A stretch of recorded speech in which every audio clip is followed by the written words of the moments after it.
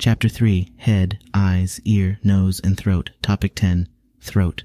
The final subsection of this chapter will be a review of disorders involving the throat, starting off with pharyngitis. Pharyngitis is an inflammation of the pharynx, usually resulting in a sore throat. It can be caused by a variety of microorganisms. Viral agents like adenovirus, Coxsackie virus, and cytomegalovirus (CMV) are common culprits. Bacterial infections, predominantly those caused by group A Streptococcus, can also lead to pharyngitis. The clinical manifestations of pharyngitis can vary.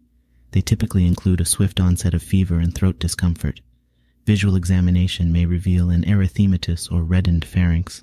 Additional signs can include enlargement and exudation in the tonsils, petechia on the soft palate, and swollen tender cervical lymph nodes. Symptoms such as cough, rhinorrhea, and conjunctivitis are more suggestive of a viral etiology. Diagnosis of pharyngitis is primarily clinical, often followed by a rapid streptococcal antigen test to confirm streptococcal infection. If this test comes back negative, further confirmation with throat cultures is advisable. The management of pharyngitis largely involves the use of antibiotics, such as penicillin or amoxicillin, which are primarily administered to prevent the onset of acute rheumatic fever, a potential complication of untreated group A streptococcal infection. In cases of recurrent infection, a tonsillectomy may be considered. Untreated or inadequately managed pharyngitis can lead to several complications, including retropharyngeal abscess and paratonsillar abscess, both of which require immediate medical attention. Therefore, proper diagnosis and treatment are crucial in patients presenting with symptoms of pharyngitis. Next, we will discuss retropharyngeal abscess.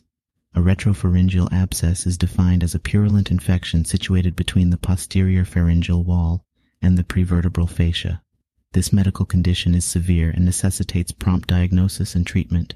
Clinical manifestations often include pain and stiffness in the neck, difficulties in swallowing, referred to as dysphagia or odynophagia, a muffled or hot potato voice, and an apparent enlargement of the posterior pharyngeal wall. In terms of diagnostics, a neck radiograph X-ray may reveal an abnormal widening of the prevertebral strip, indicative of a possible abscess.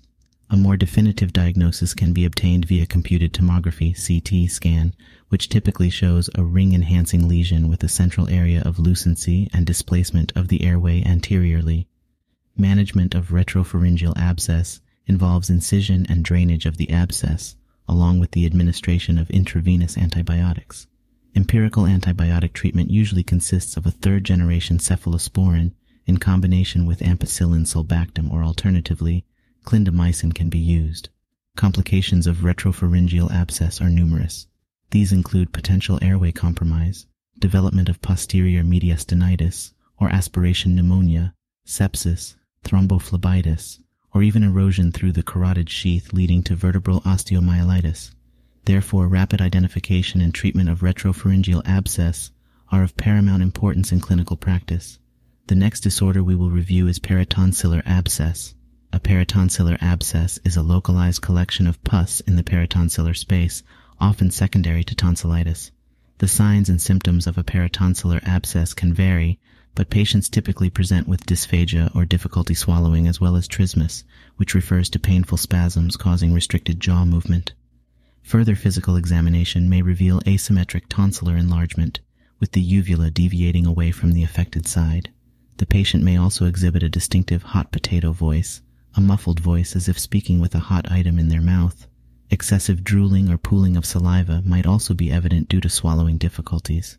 The diagnosis of a paratonsillar abscess is primarily clinical, based on the presenting symptoms and physical examination findings. However, imaging studies or needle aspiration may be used in certain cases for confirmation, or when the clinical presentation is unclear. The management of a paratonsillar abscess involves both incision and drainage to evacuate the pus, and antibiotic therapy to treat the underlying infection.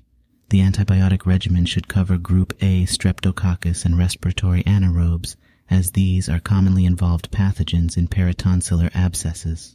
A complication related to oropharyngeal abscesses is Lemierre's syndrome. Lemierre's syndrome, also known as postanginal sepsis, is a rare but severe medical condition. It is characterized by septic thrombophlebitis of the internal jugular vein, typically following a complication of oropharyngeal infections such as a throat abscess. This septic thrombophlebitis can subsequently result in septic emboli being disseminated to the lungs, creating a serious, potentially life-threatening condition. To diagnose Lemierre's syndrome, clinicians typically use Doppler ultrasonography of the internal jugular vein. This can reveal the presence of a thrombus in the jugular vein, a hallmark sign of the syndrome, in combination with the clinical symptoms. Treatment for Lemierre's syndrome generally consists of intensive intravenous antibiotics targeted at the underlying bacterial infection, usually caused by Fusobacterium necrophorum, though other pathogens can occasionally be implicated. Concurrently, anticoagulation therapy should be administered to manage the thrombophlebitis. The final disorder of this subsection and chapter is laryngitis. Laryngitis refers to inflammation of the larynx, often resulting from viral infections. However, gastroesophageal reflux disease, GERD, which can lead to the irritation and inflammation of the laryngeal tissues, is another common cause. Clinical manifestations of laryngitis typically include a persistent cough, hoarseness of voice, and nasal congestion. It's not uncommon for patients to also exhibit symptoms of an upper respiratory tract infection.